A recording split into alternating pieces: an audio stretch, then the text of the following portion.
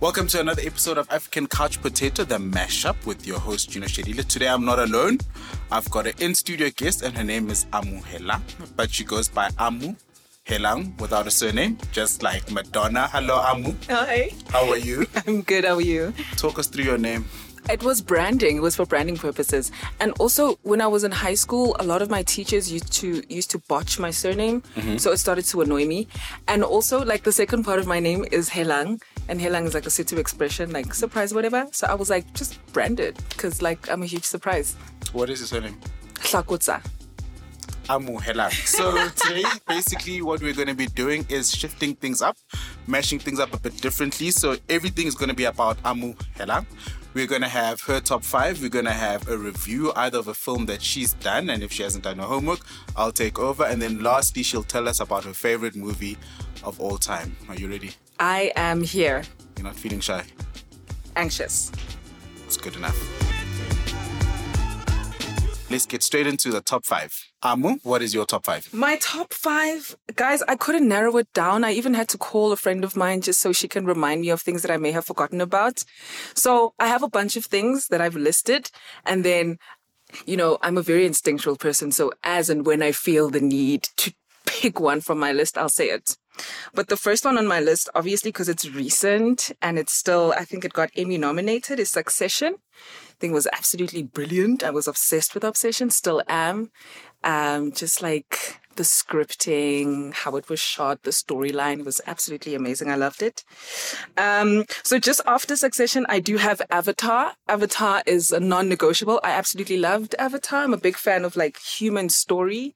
And it actually took me a while to recognize what the metaphorical sort of narrative was in the movie.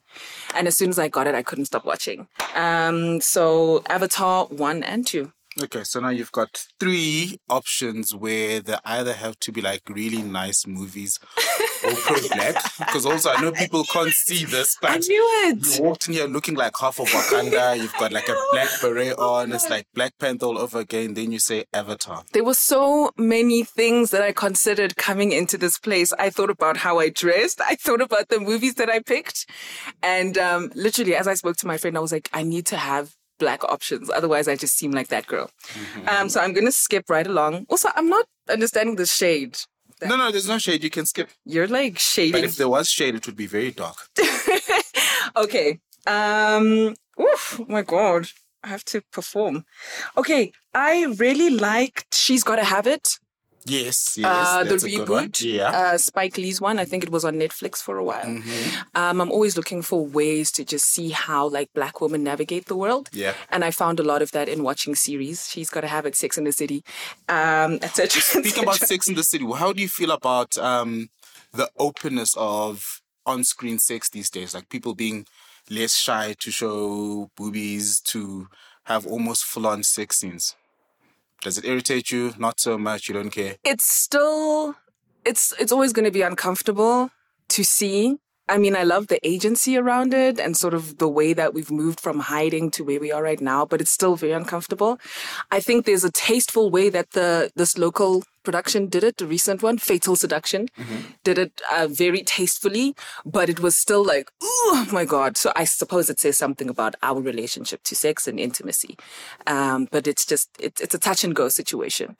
How do you feel? I actually hate it. But it's fine because you're the guest here. With Fatal Seduction also, I feel like they overdid it. Okay. And how I say they overdid it is because they had so many sex scenes that I feel were not warranted. Yeah. So it's okay to say, I want to bang that guy. I want to give it up. We kind of get what you want or the intention of it.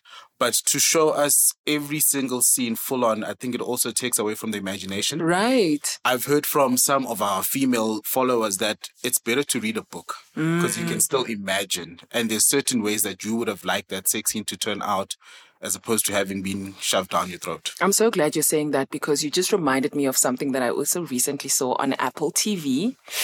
And it's very much just fully based on your imagination. So it's like a podcast, but it's a TV show. It's called Calls. Okay. And it's basically just telephone calls between people and then there's some supernatural occurrence that's happening in the background. But I watched it with my partner, and I said to him, it's insane because everything that happened in our imagination. They didn't have to overfeed us or overstimulate us with like imagery, and we have to imagine a person floating. We did that for ourselves. So I totally get what you mean. So it's audio. Yeah. There's no visuals. It's just the telephone lines. And then you just hear the conversation between. It's insane. You watch it on Apple TV. You watch it on Apple TV. So you just see like those signals. And you just listen to these people freaking out. It was a crazy story. But I only watched episode 1 because it started to feel, I got a little bit in my head about it, because I imagined everything so vividly. Yeah. But it's interesting. Please check it out. Calls. Now that we've gotten your review out of the way, back to the list. Number 4 spicy. is... oh my God. There's something else that I thought about as soon as you spoke about imagination. But I also remember something that I watched on Netflix. I'm so bad at this. I didn't do my homeworks. Okay, I'm going to go back to my list. Big fan of Waiting to Exhale. It's another extension. I'll tell you why. Don't pull that face. No, I'm listening. Waiting to Exhale only because of the soundtrack. Sometimes I feel like I will like a movie or I'll gravitate towards a movie because of the music and how the songs told the story more than the actual script or the plot. So I really love the soundtrack to Waiting to Exhale. I really love the soundtrack to Interstellar. Yes. Interstellar was brilliant. It's one of my all-time favorites that I watch over and over again. But I suppose that gets me to 5. You only have one worthy entry, and I think She's Gotta Have It. That's not fair. And then the other one was Waiting to Exhale. That's with... The lady with the great arms, Angela Bassett. Angela Bassett. I would know that she's got great arms. Like that. Angela Bassett is in it. Whitney Houston is in it. The other lady with the really... cute voices in it. I just forgot their names, but it's a great movie. So I want to go back to calls because now I'm intrigued. So what you're seeing on screen, and this is now maybe something we must leave for our review section, which is coming up next. So earlier on, you mentioned Calls, which is on Apple TV, but it's just a dialogue between two people over a phone line. And all you're seeing is just like the signals or like the frequencies spiking and whatever. You don't actually see these people. You don't see the people. You don't see hands holding phones. Nothing. And it's 15 minutes. It's 15 minutes an episode. So the first episode was, a guy and a girl almost breaking up.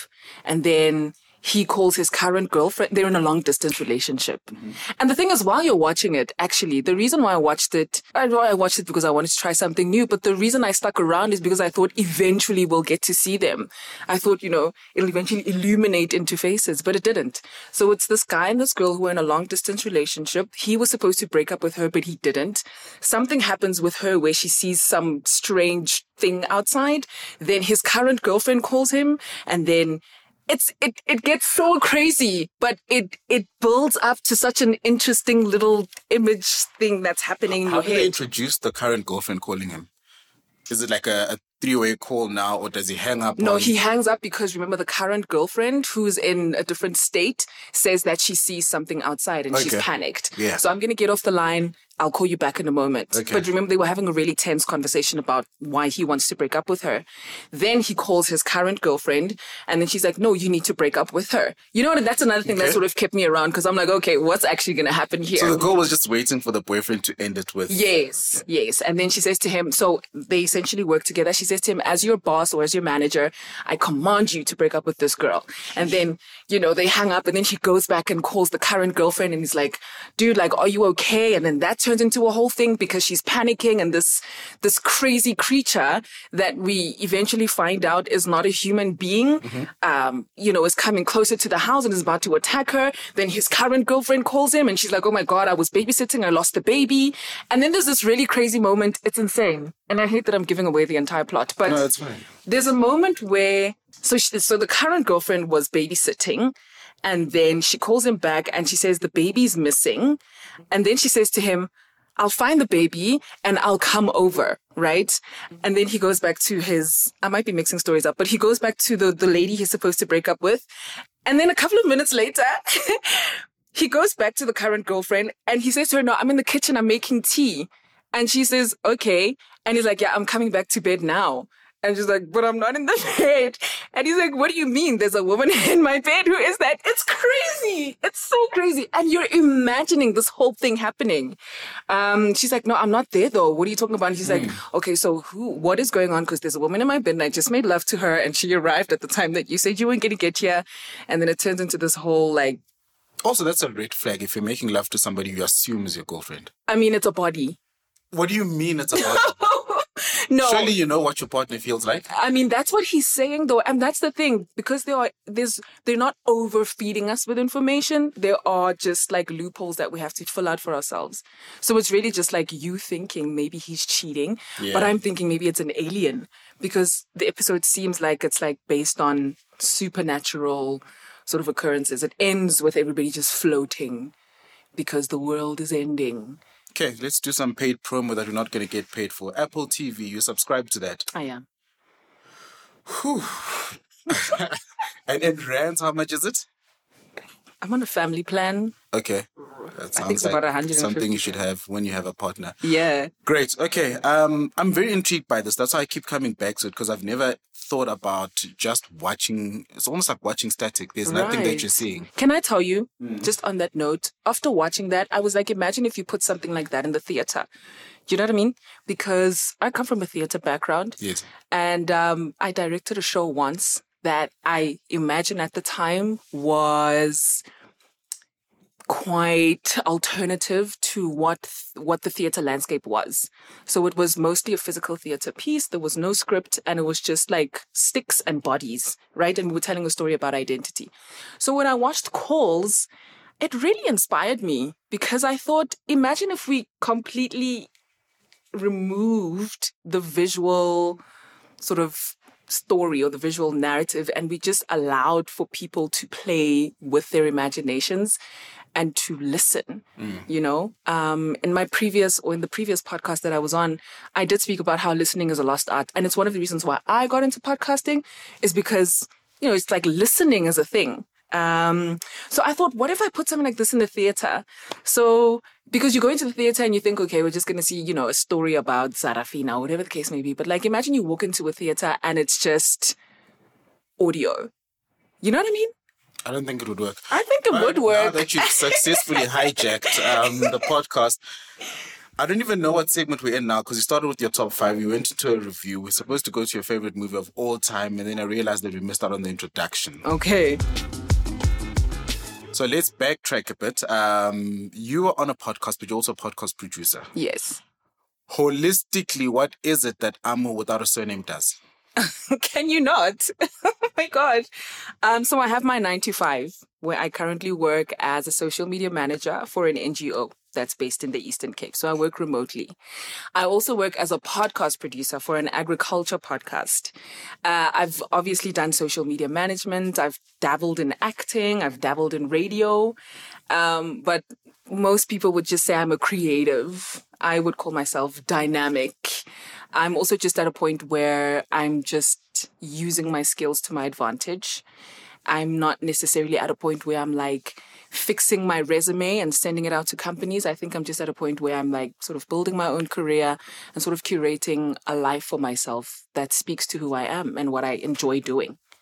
You mentioned listening as a lost art, right? When you watch movies, do you have that top of mind? Are you kind of like listening out to theme songs, compositions, to how people speak, if they're getting the accents right or not? I'm prone to that kind of thing. I won't lie. There was a time actually where I was comparing the pace at which South African actors speak and the pace at which Hollywood actors speak. It's very different. South African actors tend to swallow their words. And I know this because there is no voice training on set. I'm not coming for the industry. I'm speaking of my experience. There's no voice training. Yeah, this is sponsored by the National... I'm joking. Carry on. So there's no voice training on set. And so what happens is that they swallow their words, and half the time I find myself gravitating towards subtitles more than listening to what they're saying because I cannot hear them for the life of me. In Hollywood, I obviously haven't been to Hollywood, but I imagine that there's just a lot more sort of training and preparation that goes into series and movies where I feel like I can hear them better. The pace is better. There's a breathing, there's a tone, and each scene sort of holds that specifically to what the scene is trying to communicate. Yeah. Whereas here, we tend to plateau quite a bit. So I'm prone to, I'm prone to like soundtracks. I love soundtracks. Yeah. Scripting is very important, but also I've just become aware of pace. Yeah. And I think we're just, it's something that we've lost. I think that's the role of more of a casting director. I think what happens here is that there's a lot of typecasting that happens where people will write a role for you. So without picking on anyone, if you're looking for like funny white man who likes being outdoors, you're going to go for Leon Schuster. You understand? You're not going to go have like, you can have open editions, but I'm always of the assumption that people already know what kind of person they want based on roles that they've previously played. Secondly, and I don't know if this is an industry thing, I don't want to call it a problem, but a challenge is a lot of the time when you have an industry like television, it is a lot. It's like a big beast that you have to feed. So you've got your telenovelas on TV, you've got your series, but then there's also gaps. So what happens between this series ending and another one? So you have to fill that up at a furious pace. Exactly. And you'll find actors sometimes working on 2-3 roles at a time. So you'll be watching Mubango and you see someone like Sparky's on, I don't know what it's called. Isn't it a series on ETV? Yeah, it is a series.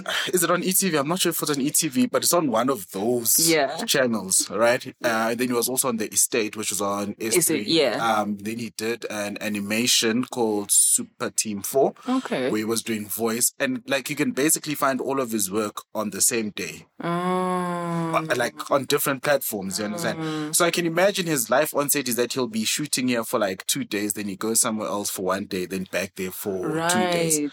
So is there an opportunity, or it doesn't really leave much time for you to actually direct the cast and to do things like, in as much as we do have vocal trainers, but they're limited to VO. Okay. You understand? If you're like a voice talent. That's true. Whereas with acting, I know I'm all over the place, but just to summarize, Queen Son, which was like our big break into Netflix Africa. Thoughts? You had Queen Son. Well, it did what it needed to do. And that was just open the industry in the sense that it was our first Netflix Africa production. Okay. My only requirements was you have to have somebody to pull off the role, right?